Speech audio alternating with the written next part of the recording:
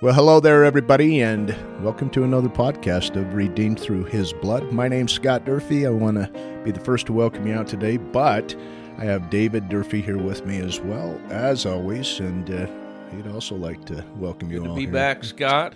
I was in Orlando. Man, that was so fun.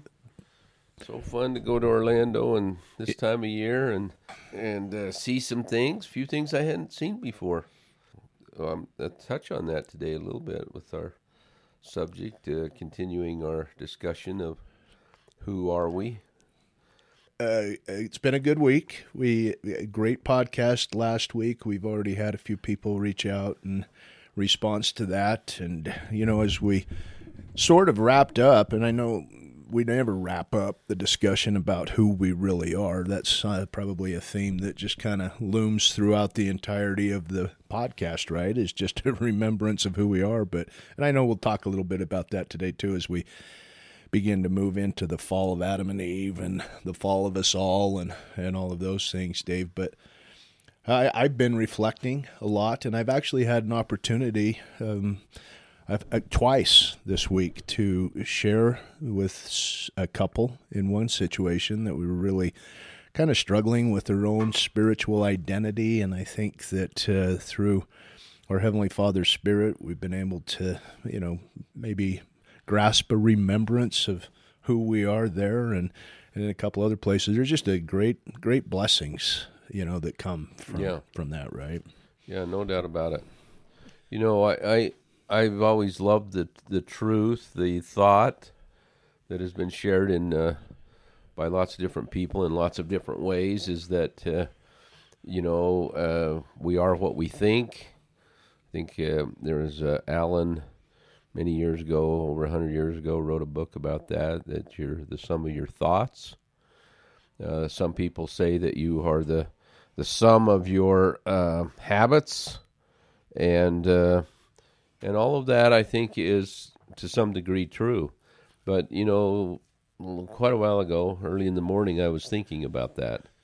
And I actually wrote this down, Scott. More than your thoughts and actions determine who you are. Knowing who you are determines your thoughts and actions. And that just rings true to me, that I know that none of us are perfect in our thoughts or in our actions. But if we were perfect in our knowledge and understanding, or if we could, I don't know whether we'll ever be perfect in our understanding in this life of that either, but if we can truly know who we are, it definitely influences our thoughts and our actions. I think even more than our thoughts and actions determining who we are. So I think this is such an important topic. We ended the last podcast saying, of all the questions of life, there's so many questions that begin with where or what or how. I think the most important is the question that starts with who. Who are we and who is God? So maybe just following up on that just a little bit, Scott, we can talk, other than being sons and daughters of God, who else are we?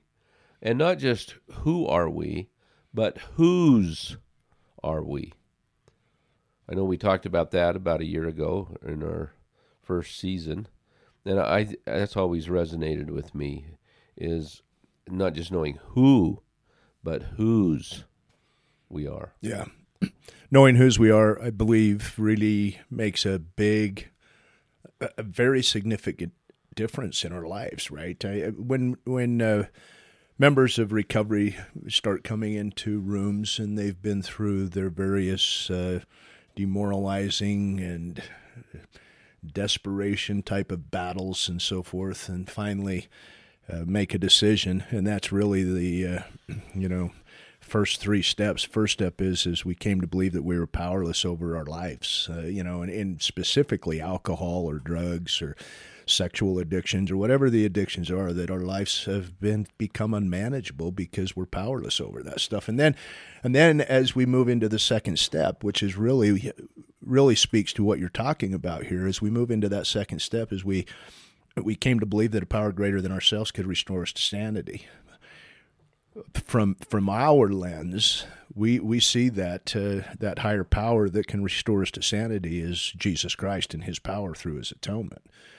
But we need to know that, and as we know him and as we know that he can do that, then it moves us into that third step. And the third step is we make a decision to turn our will and our life over to him, which is repentance, right? And so as we begin to do those things, move from step 1 to 2 to 3, where we actually have the ability to make that decision. That can't be made. That decision cannot be made without that knowing, David. Yeah.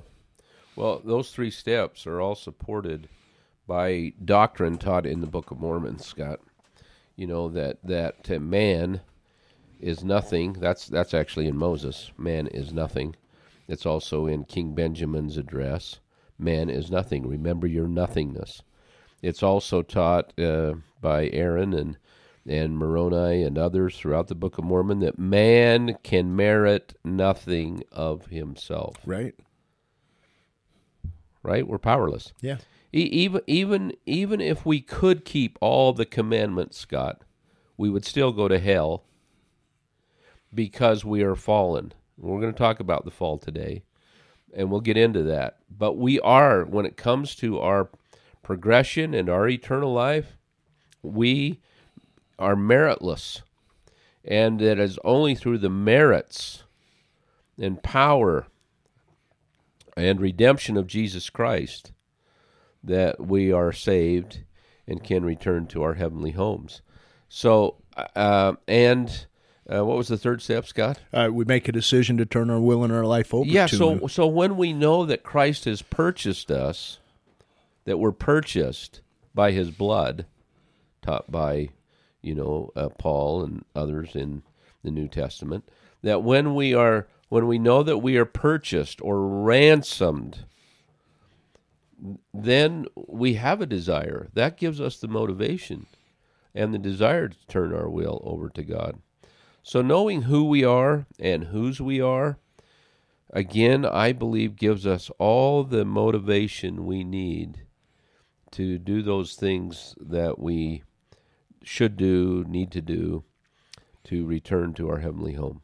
Not just motivation, but I believe there's power in that knowing.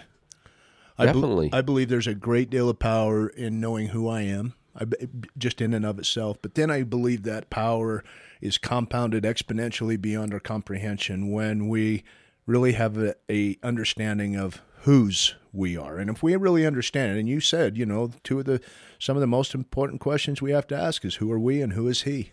Right. Who is God? Right. And if we know that, if we know who God is, man, that the empowerment that comes from understanding that, and it's important that once we experience that empowerment, which we will, and we can, and we do if we ask for it and work for it and qualify for it, study for it, work to have the Spirit in our lives, etc. But as we do that, then it's important that we remember that experience. Yeah. Because so oftentimes, and we see this, and I've seen it in my own life, and we've seen it in others' lives as well, of those we love and many, many others, that sometimes we don't hang on to that memory, that remembrance, I should say. We need a little spiritual deja vu, to get a little glimpse of who we were in the pre-mortal existence, valiant, faithful, exceedingly faithful. We talked all about that last week, right. But we need to get it. We just need to get a glimpse of that, Scott. And when we say whose we are, it kind of denotes that we belong to someone. And when we talk about belonging, we all want to belong. We have a need to belong. That is the essence, I think, of the human spirit. Is we want to belong, and knowing whose we are, instead of just saying that we are sons and daughters of God, knowing that we belong to him, that he feels that we belong to him. It just becomes a little more intimate, and knowing that we are the spiritual, I didn't say spirit, we are the spirit sons and daughters of God, but we are also the spiritual sons and daughters of Jesus Christ. That through making covenants, through repentance and being redeemed and becoming born again and becoming clean The best scripture on that, I'll just turn to it real quick, is in Mosiah chapter 5, as King Benjamin has completed his amazing address, at the temple. And as he's giving them a name, in chapter 1, he talks about, I'm going to give you a new name. And they come to the temple, and he teaches them about the atonement of Jesus Christ, the coming of Christ, that Jesus is going to bleed from every pore, all of that. And then he says in verse 7, And now because of the covenant which ye have made, ye shall be called the children of Christ, his sons and his daughters. For behold, this day he hath spiritually begotten you. For ye say that your hearts are changed through faith on his name. Therefore ye are born of him, and have become his sons and his daughters. Well, so we are the sons and daughters of Jesus Christ. We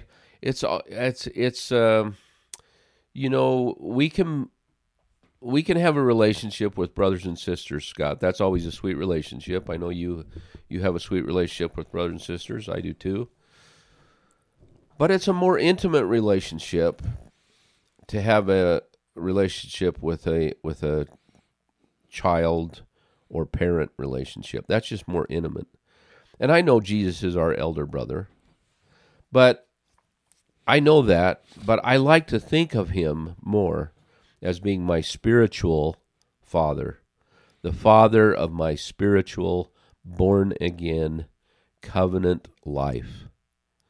When I think of him that way, and I think of how he purchased me, how I belong to him, whose I am, meaning a son of Christ, not just a son of Heavenly Father, it strengthens my relationship with Jesus Christ.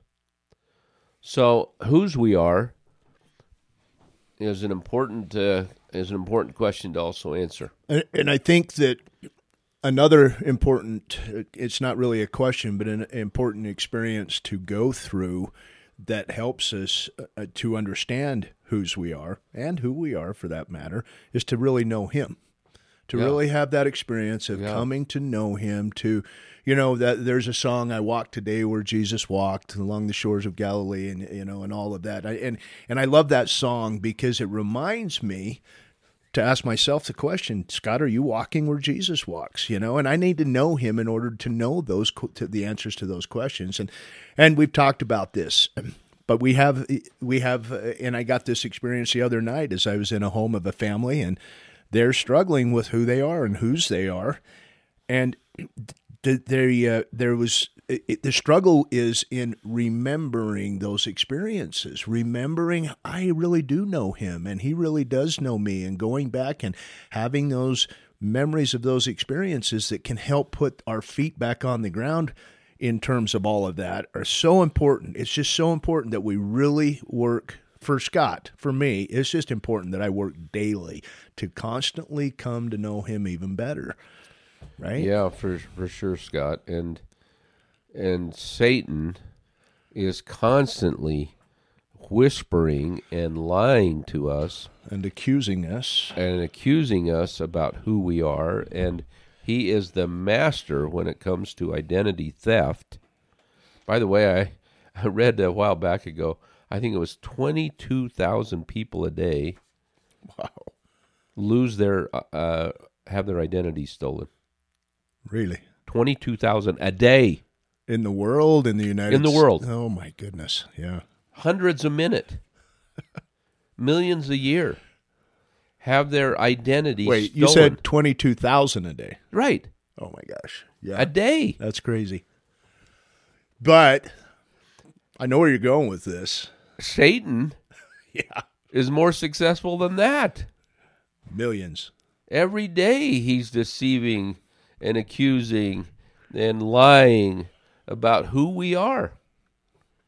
And if we don't take control of answering that question for ourselves using the word of the Lord, right, then he's going to answer it for us. The world's going to answer it for us, really. I mean, he convinces us who we are because of the world.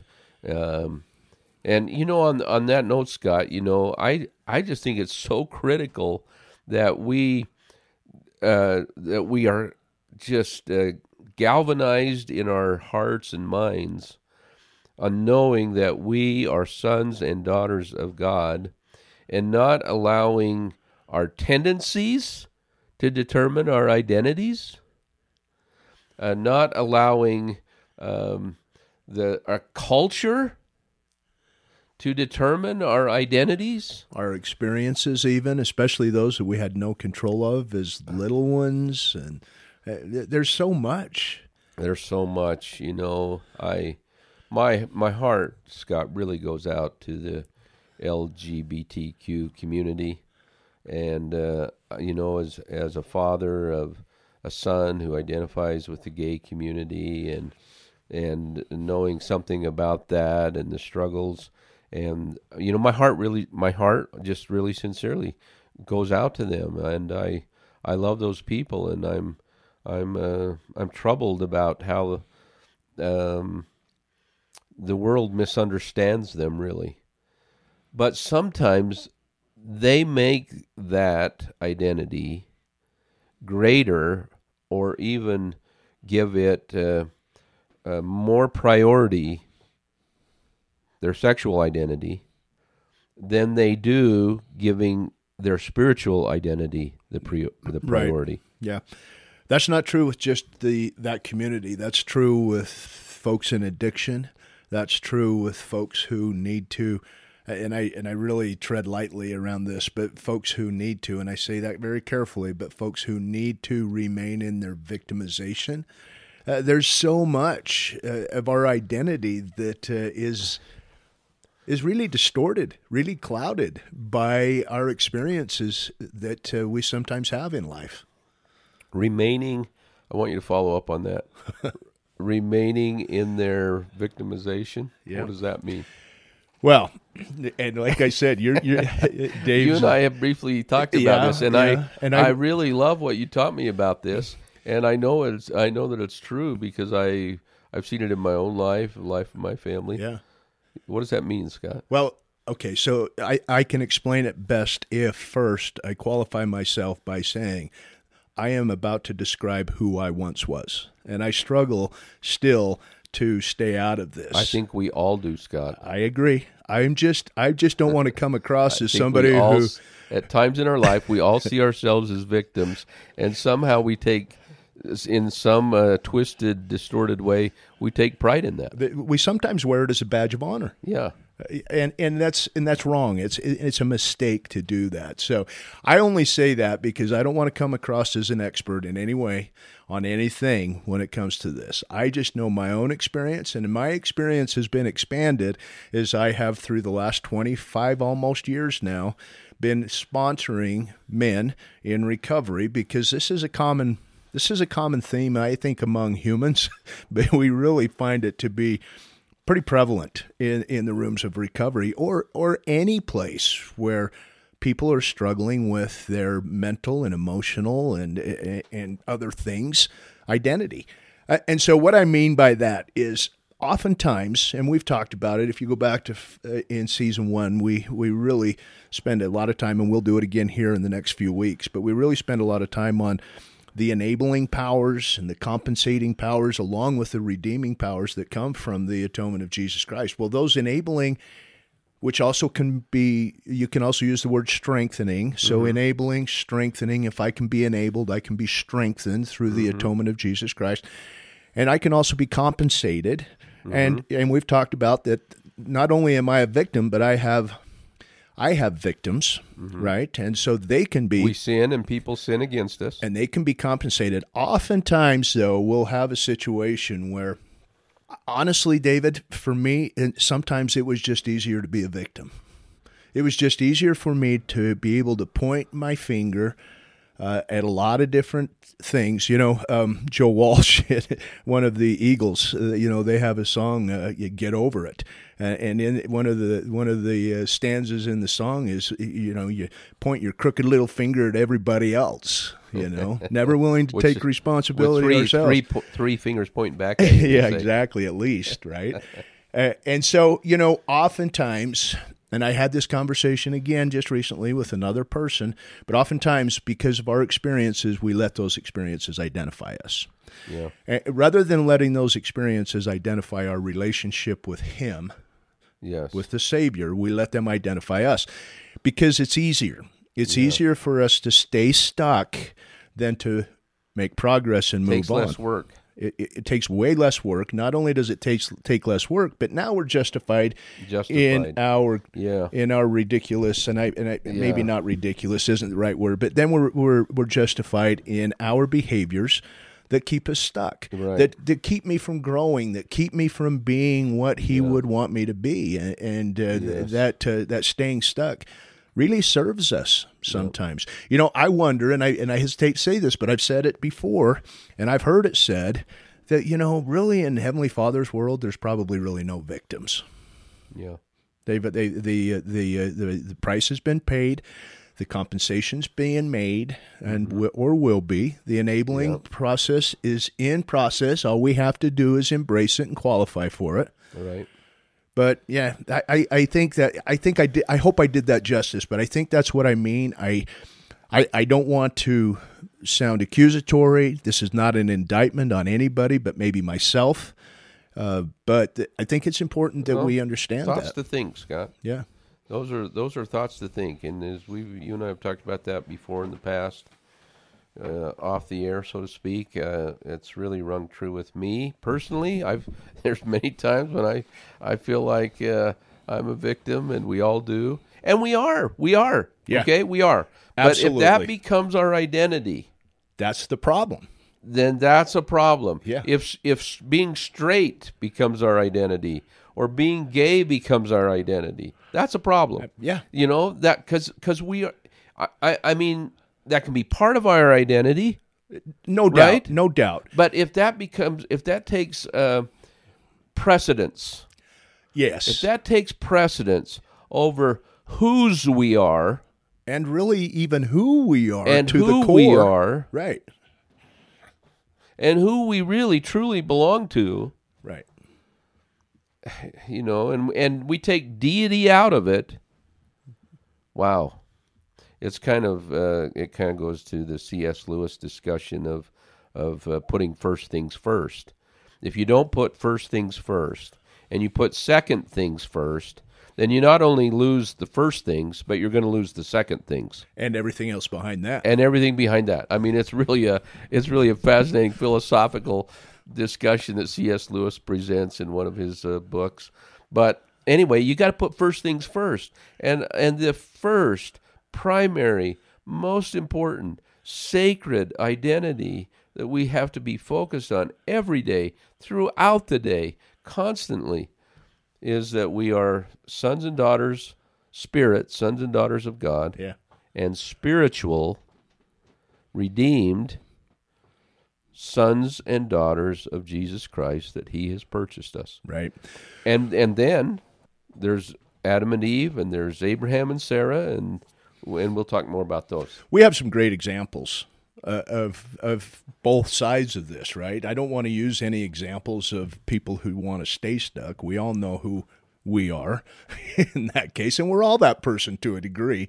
But we have some really good examples of those who have been through really difficult things, who could hang on to the victimization of what they've gone through, but they have come through the other side singing the song of redeeming love because they know they have been redeemed, and they know that the enabling and compensatory powers of the atonement have also been alive and well in their life. And we've had that example just recently with Jory and Mandy Norton. Yeah. Right. Here's a couple, David, that have been through just all kinds of challenges that, are beyond me. Right. I mean, you can relate to a lot of the challenges that they had because they were just struggling to bring children into their family. Right. Well, they finally get one 8 months later while they're in the temple, dies at the dies when a babysitter's with it. Yeah. And, if anybody could be bitter, if anybody could be a victim, Yeah. and so I guess the question is, what makes a difference? And I think the answer is our relationship. Our relationship, and we're going to, as you say, get into this later in this podcast weeks from now, is really, truly understanding. Understanding, that means with our hearts, right? Not just our minds.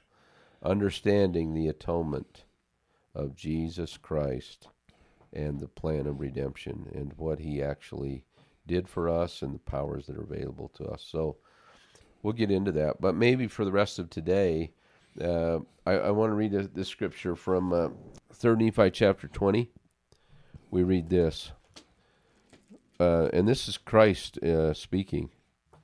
Behold, ye are the children of the prophets, and ye are of the house of Israel, and ye are of the covenant which the Father made with your fathers, saying unto Abraham, and in thy seed shall all the kindreds of the earth be blessed. And then it goes on, verse 26, ye are the children of the covenant.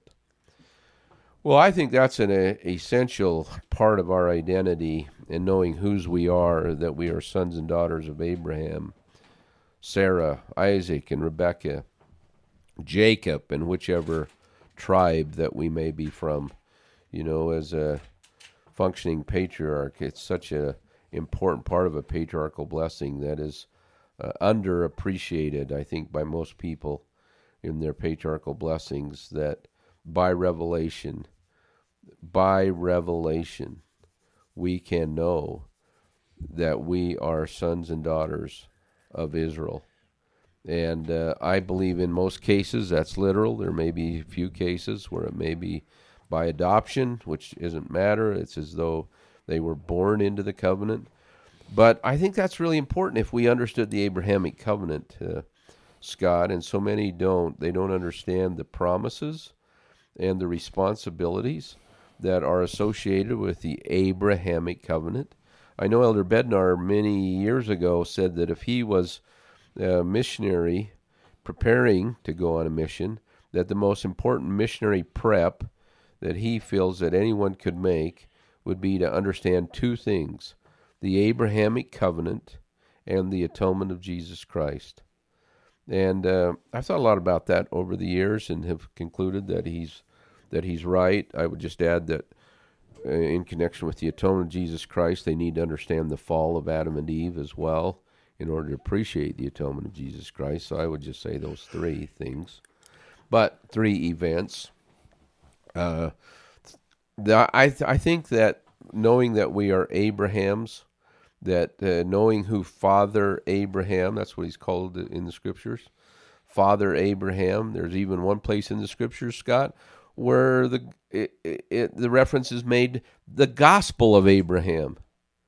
We always thank God for the gospel of Jesus Christ, but there's been a few times in my prayers where I've thanked God for the gospel of Abraham, which I believe is about families.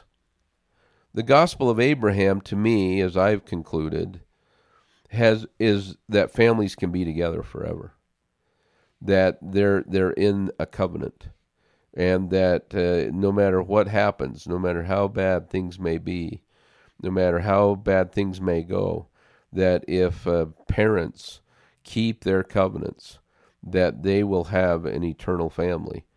And now, children can choose, all of that I understand. Children cannot want that, can go away from that, but they'll still be sealed if that's the desire of the parents and if the parents are worthy. I asked Brother Matthews once about some of the promises given by the prophets.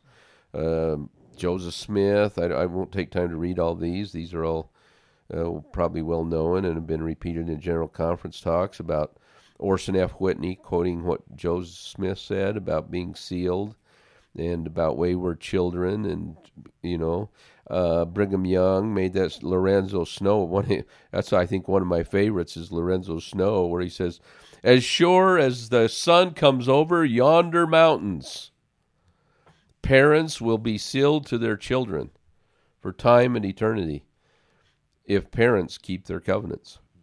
I just had a sweet couple in my home a few nights ago, Scott. Wow, it was tender. It was just really pulled at my heartstrings. It's kind of a yours, mine, and ours. They had both been previously married and divorced. Then they have been married and sealed, and they have these children from previous partners. They've been sealed, and some of those children have been sealed to them, and things are unraveling a bit in their family, and the mother was weeping about the fact that she's losing her children, and we had a discussion about, the importance of the covenant, which I think is, again, the gospel of Abraham, the covenant of Abraham, families being sealed for time and all eternity, and gave her a blessing and just told her, you're an eternal mother. You're going to be an eternal mother to your children if that's the desire of your heart, and you walk the covenant path.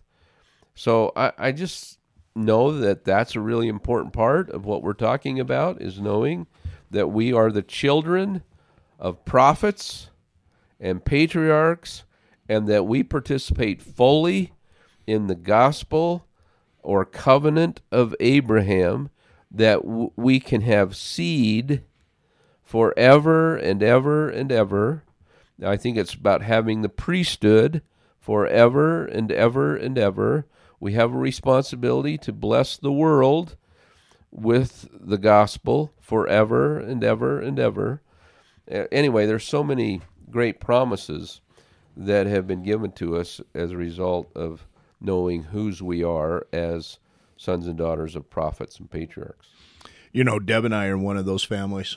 We are a blended family, and we have hers and mine and ours, but the ours came by way of grandchildren, right? Yeah. And so we relate to that. And I also relate to that. I knew that covenant when I was on my wayward path. And even though, and I've said this before, and, many of you are like, how could you with a testimony be so wayward? And well, I was, and I did have a testimony the whole time. I knew. But because I had that testimony, I kept praying, not praying really, but, of sorts, thinking, man, I hope my mom and dad are keeping their covenants. That's sweet. And they were. And they were, and they are, and they have been faithful from the beginning that way. And I know that has not just provided me power in the eternities, but that it helped me here too, Dave. Yeah. Not just my covenants, but their covenants have helped me too. But then, we struggle with that. I have 4 children from a previous marriage, and Deb has 3 children from a previous marriage, and we have battled, not really because we have an understanding, but there are times when it's a little struggle. And some of our children have made choices to walk a different path, and that's okay for them. That's okay.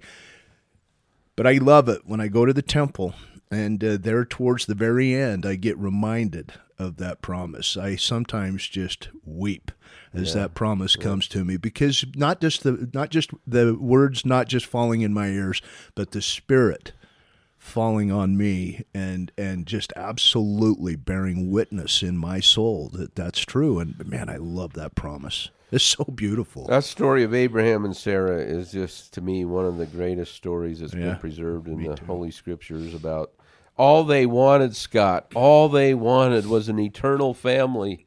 Abraham cries out, in Abraham chapter 1, the Pearl of Great Price, that all he wants is happiness, the desires, and anyway, and you can just hear that they want to have a family. He wants to be a dad. He wants to be a father. She wants to be a mom and a mother. And they don't have kids until she's like 90 years old. I mean, think how long they waited. And I love the description that Paul gives them in Hebrews, where he says, that they could see things afar off. But there must have been some days where they wondered, are we ever going to have an eternal family? But that promise was fulfilled in every word, in every whit of the promise. And it will be for us. And it's continuously being fulfilled. Continually. Yeah.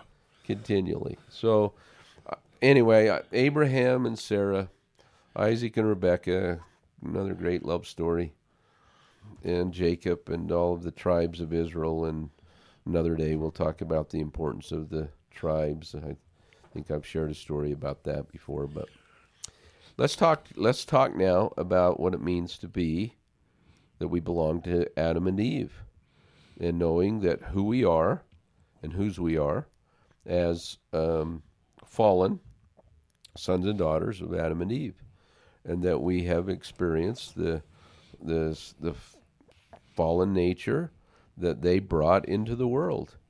And I think these two individuals are Adam, we know to be Michael, the great archangel who helped Jesus Christ create the world, who was chosen to come down, and Eve, who would have been foreordained, one of the greatest women ever, mortally, right there with Mary, the mother of Jesus, and other great women like that, Sarah, and so many others, so many living today like them.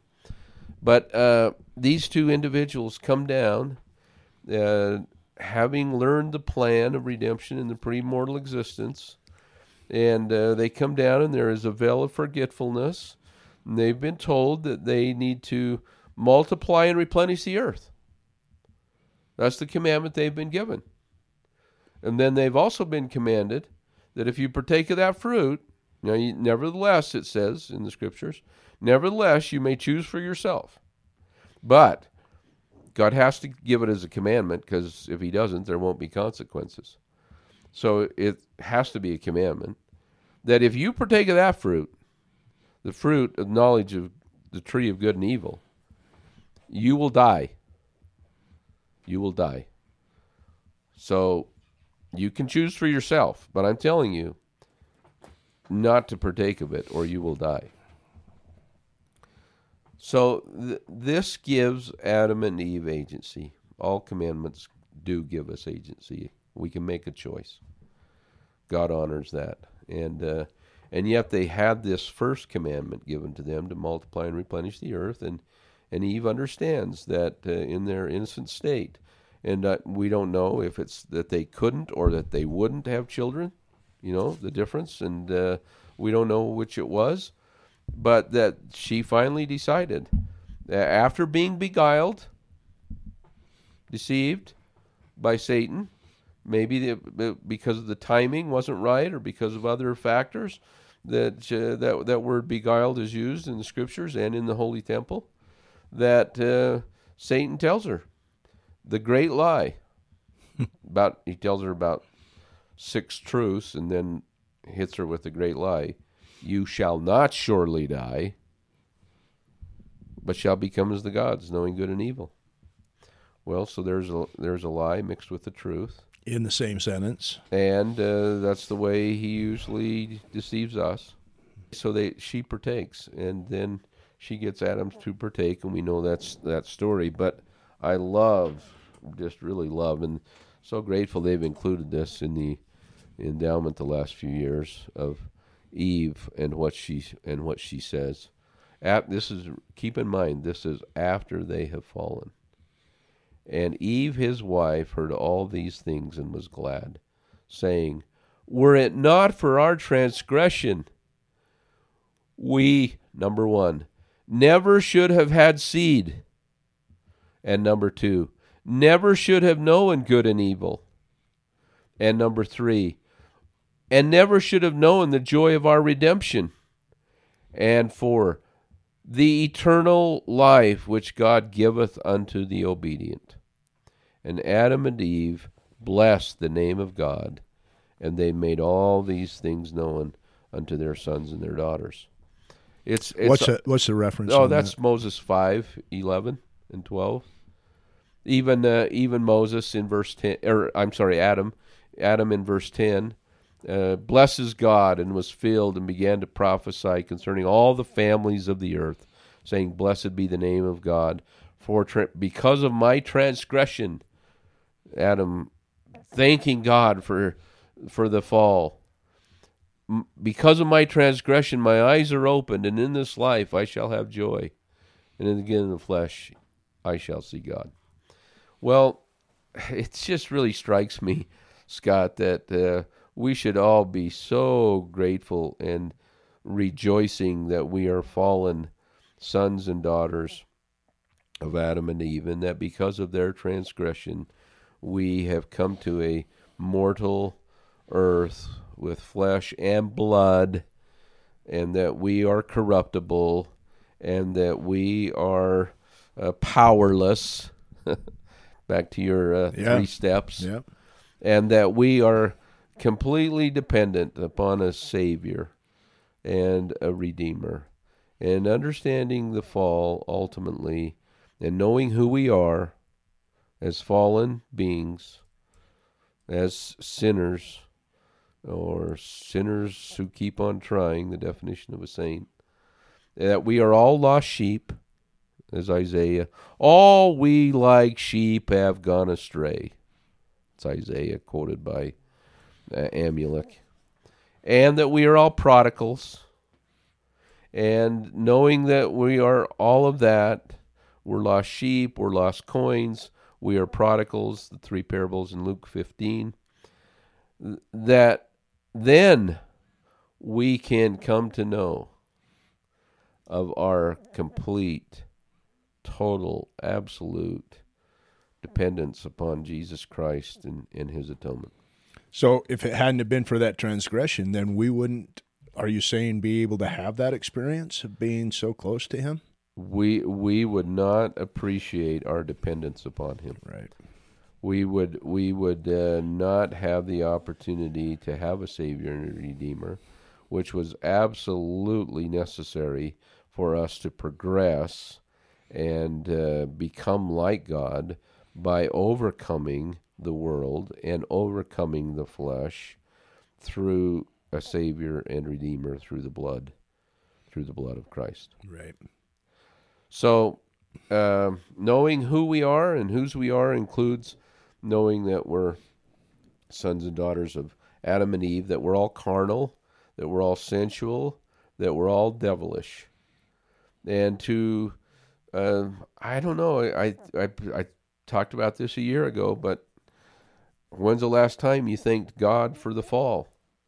When's the last time we heard that in a prayer in church, that we're thankful for the fall? Adam and Eve felt thankful for it. I think we should feel thankful for it. I've tried to thank him for it. I tried to thank him for it this morning. And I'm thankful that I'm immortal. I'm thankful that I'm fallen. And I'm sorry that I've sinned. But so grateful for a Savior and Redeemer who can heal and lift and forgive. So, knowing that we're fallen and that we'll always be fallen, Scott, we talk about, we keep seeking, I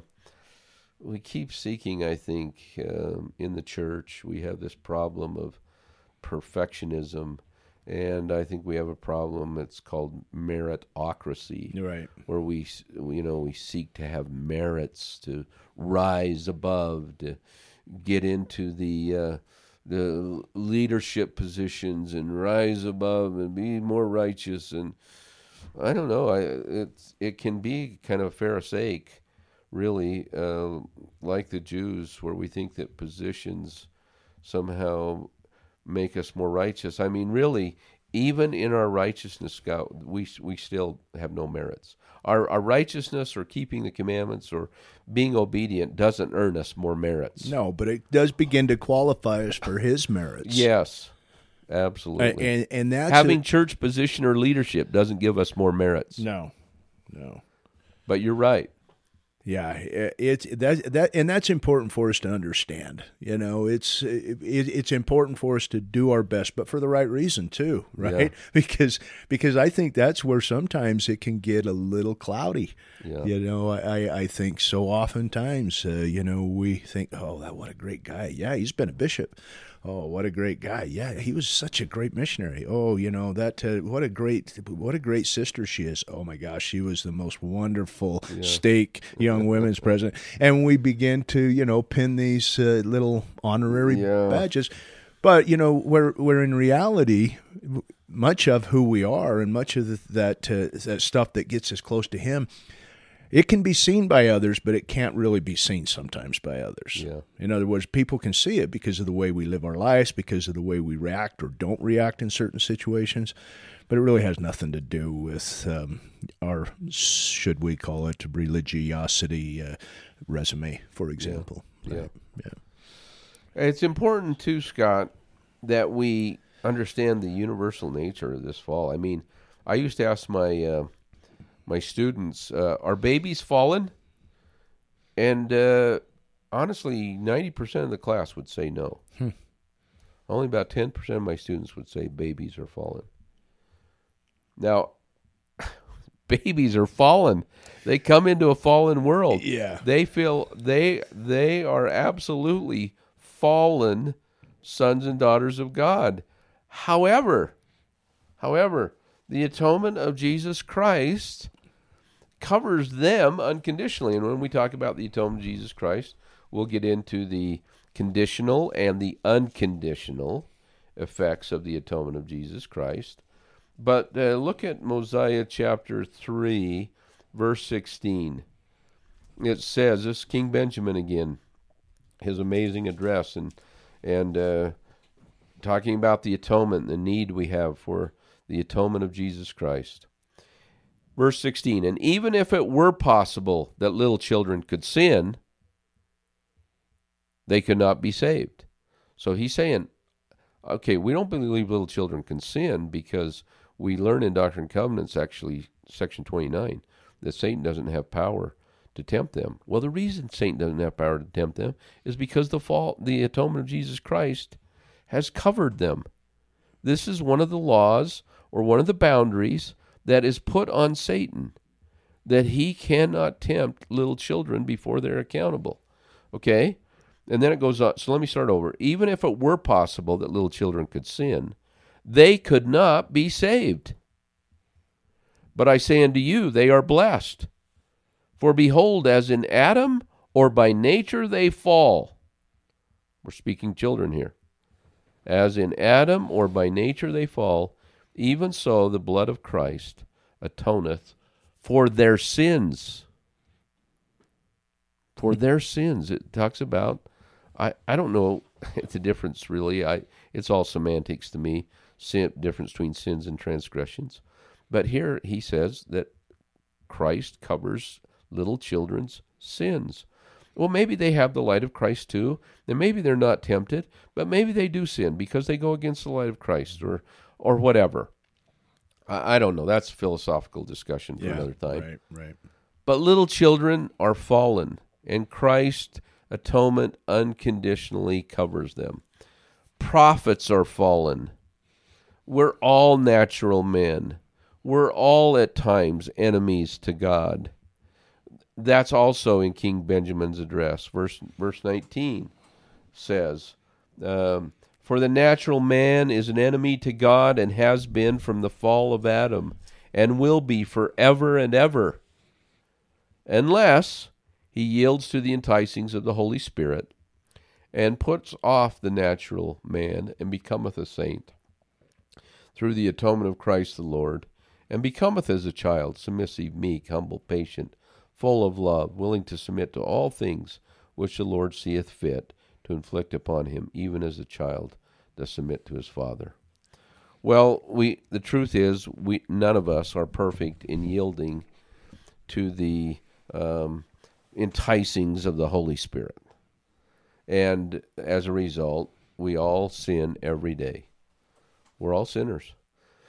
I was listening to a golf thing the other day, Scott, and the commentator was describing this great golfer who's really made a lot of progress, and they were talking about the progress that he's made. And they said, he no longer is chasing perfection. And that just kind of struck me. And now I know what they meant. This golfer had become so obsessed with his swing that instead of just going with the flow and playing by feel and working hard at improving his game, but he was no longer chasing perfection or so hung up or obsessed with every little single detail of his swing that it freed him up. It had just totally freed up his swing. And it had become more intuitive and more smooth, more powerful. I think our lives are a little bit like that. What a great analogy. I agree. That we don't need to stress out about our imperfections. We should celebrate that we're human, and we should remember to have fun while we're doing it. That's one of those things that sometimes professional athletes have really. I've heard it complained about a lot. Professional. I heard a skier from the U.S. ski team talking about that. How it just wasn't fun anymore, and until I learned to have fun again and just ski, then I began to love it. But our lives are like that too, right? I think I have a great example of that in my own family with my sweetheart, how life had become so miserable for her because she just was trying so hard to chase perfection and could never come close to reaching it. And I came home one day from work, and the children are running around and things are all chaotic, which was a little unusual, and no sight of their mother. And I said, "Hey guys, where's Mom?" And I think it was Taylor who said, "Oh, she's upstairs crying." He was kind of proud to tell me that. "Oh, she's upstairs crying." I said, "Okay." I carefully walk upstairs and quietly open the door to our bedroom, and she's face down in a pillow weeping. And I sweetheart, what's wrong? And I remember her sad, defeated face, turning around and looking at me and saying, "David, I will never be good enough." I sat there and thought about what she was saying for a minute, and I wasn't trying to be cavalier or casual about it, and I just put out my arms and I said, "Well, sweetheart, welcome to the club. Welcome to the club. None of us will ever be good enough in this life. That's why we needed a Savior." We should sometimes have her share her side of this story. She told me later that it was like when she heard that, "Welcome to the club." I don't think that part impressed her too much. Yeah. But when she heard, "We will never be good enough in this life." Right. And that's why we needed a Savior. It completely flipped her. I mean, she said it was like 1,000 lights came on, Scott. And all of a sudden she said, oh, and the thought came into her mind, "You never will be good enough. But because I was good enough, you are good enough." And it totally changed her perspective on life. It totally, Scott, freed her up. And she began to find more joy in life. Not in her imperfection, not in her sins, but that she knew that was all just part of life. That God's not surprised that we sin. It was part of the plan that we would transgress, that we would be fallen, that we would sin and be sinners. That was all part of life and the plan. So get over it.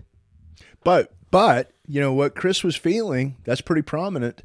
And I don't know if it's anecdotally, I will say it may be more even prominent in our culture within the church because of our standards and sometimes because of our misunderstanding of where our emphasis should be laid, right?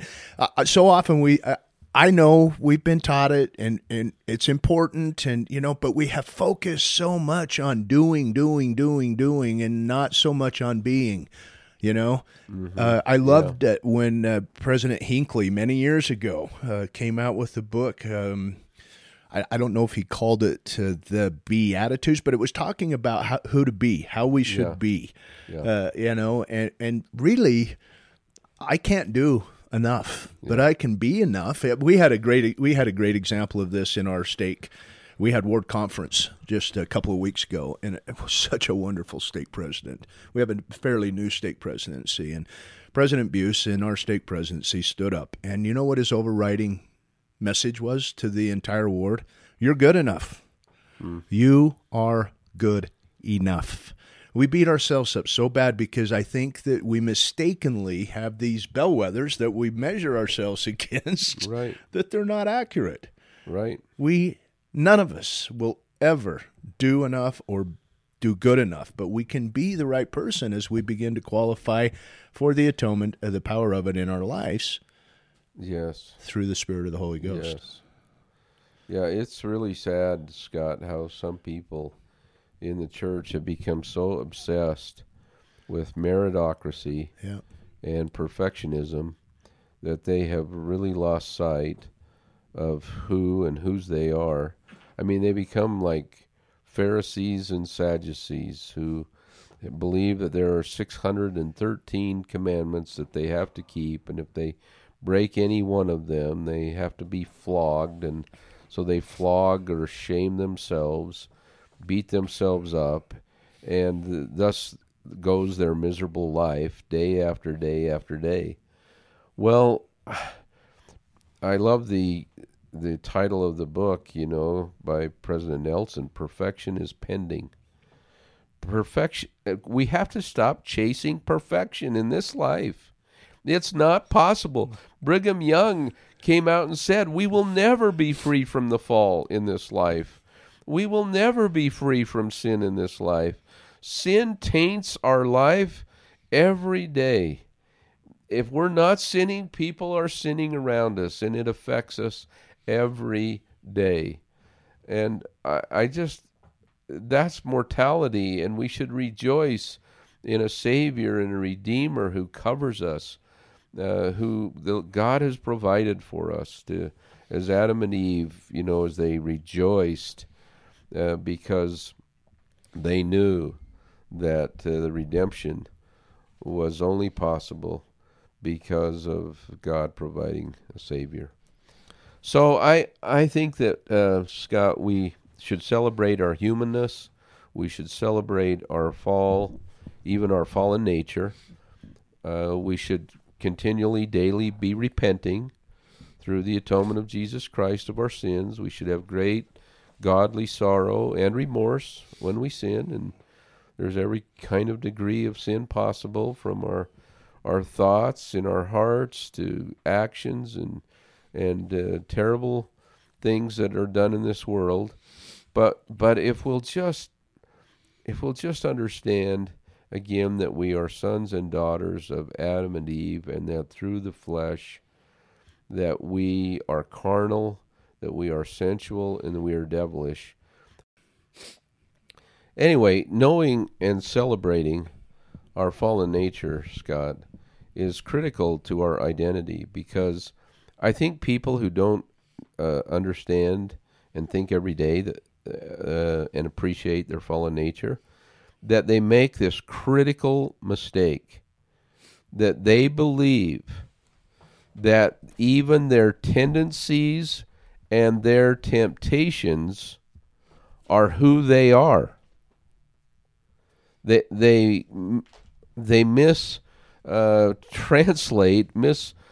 make this mistake of believing that if they have inappropriate thoughts, if they feel inappropriate emotions, if they look at somebody and have bad thoughts, or they mean thoughts, or whatever, if they don't understand that's the result of living in a fallen world and being a fallen natural man or woman, all of a sudden Satan will come in and accuse them and say, See, you're not celestial material. You're not good enough, and you never will be good enough. And that's who you are. You're just a mean, out of control, dirty, filthy human being. And that's just all a lie. It's just we all have bad thoughts. We all feel inappropriate emotions. We all feel fear, and we all experience anger, and we experience lust, and we experience pride, and we experience all these inappropriate things as a result of the carnal state that we live in. And I think there's a difference between state and traits.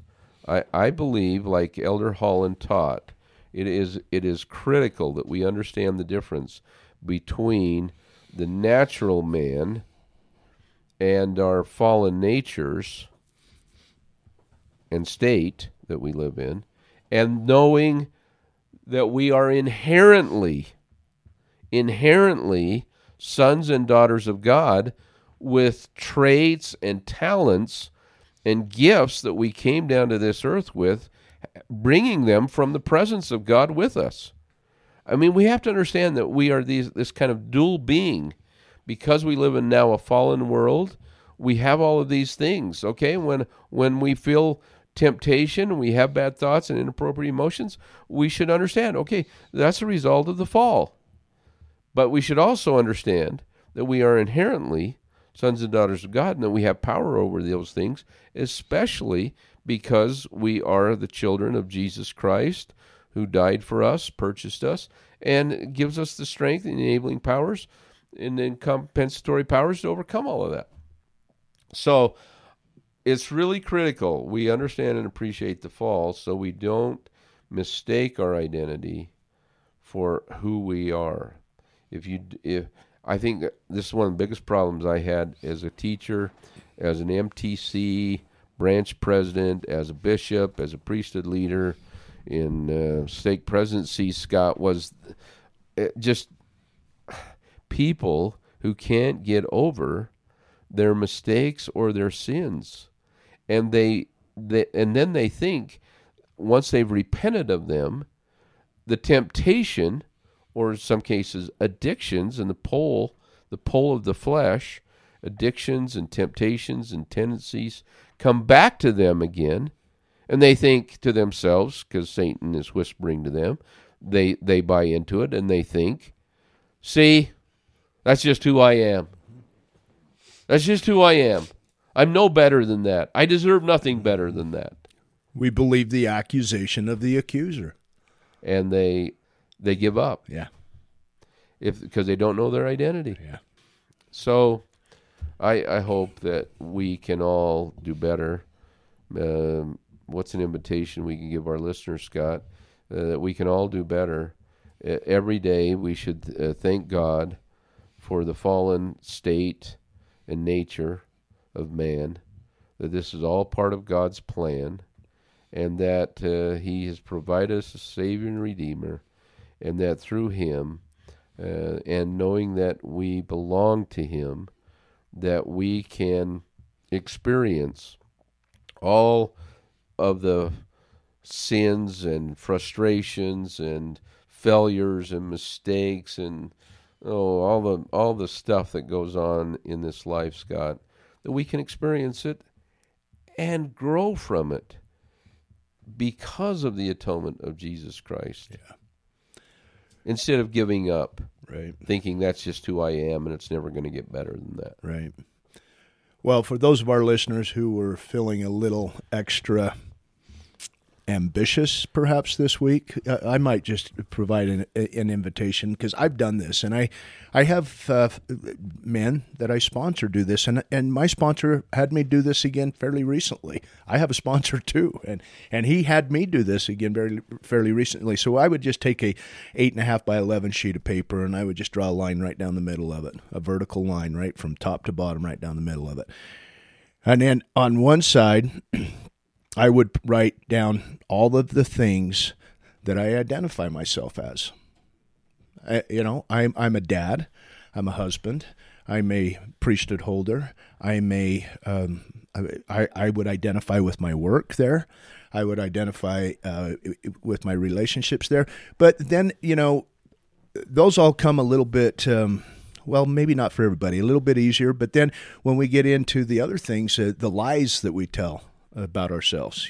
Some of those could be, for me, I'm an alcoholic, recovering alcoholic who still struggles with whatever. Or I am someone might say, not me, but someone might say, I am a victim of abuse. I am a victim of neglect. I am a victim of being taken, my family's been taken away from me through various different reasons. And so I could list all these things of who I am. But then I would set that down, and then I would have time with my Heavenly Father, whether that means I go to the temple, or I just have a prayer, or I get on my horse and go on the mountain and commune there, or whatever, or go skiing, whatever the case may be, and it would be different for all of us. Then I would come back and revisit that list, and I would cross all of the lies off. And the lies would be those things that the accuser is wanting me to believe about myself. I'm not that person. Mm-hmm. Who am I? I'm a child of heavenly parents who love me and who show that love to me daily through the tender mercies that I get to witness. If I focus on seeing those tender mercies, if I focus on the victimhood or the victimization, then I can be a victim. But if I focus on the tender mercies, if I focus on all of the blessings, which are so abundantly in all of our lives, and that's another exercise that we often go through, is to create that gratitude list. But if our listeners, and if we will accept that invitation and do that prayerfully, that can be a powerful, powerful experience. Mm-hmm. Because if we do it prayerfully, and some have even fasted in approaching this, because it's that important. This is not just a exercise that could be that I'm just throwing out there flippantly. This is a really important experience for us to go through, whether we go through it the way I just suggested it, or whether we go through it in another means, which we can. It's possible. It's so important that we do know who we are. If we don't really have that grasp and understanding of who we are and whose we are, which would also mean that we need to know Him, so we know ourselves, we know Him, that relationship's intact, then everything else, David, then everything else, while we're moving through the podcast, while we're moving through a continual study of Christ's atonement and the power that can come into our lives, but while we're doing that, then we're setting ourselves up, we're qualifying ourselves, I should say, to have a sweeter experience with Him. Well, back to how I kind of started, if we think that what we think and what we do determines who we are, instead of knowing who we are and allowing that to determine what we think and what we do, it just makes a huge difference. It's so important that we have a grasp on this understanding. Yeah. And I hope that I can do better helping my children and my grandchildren understand the difference.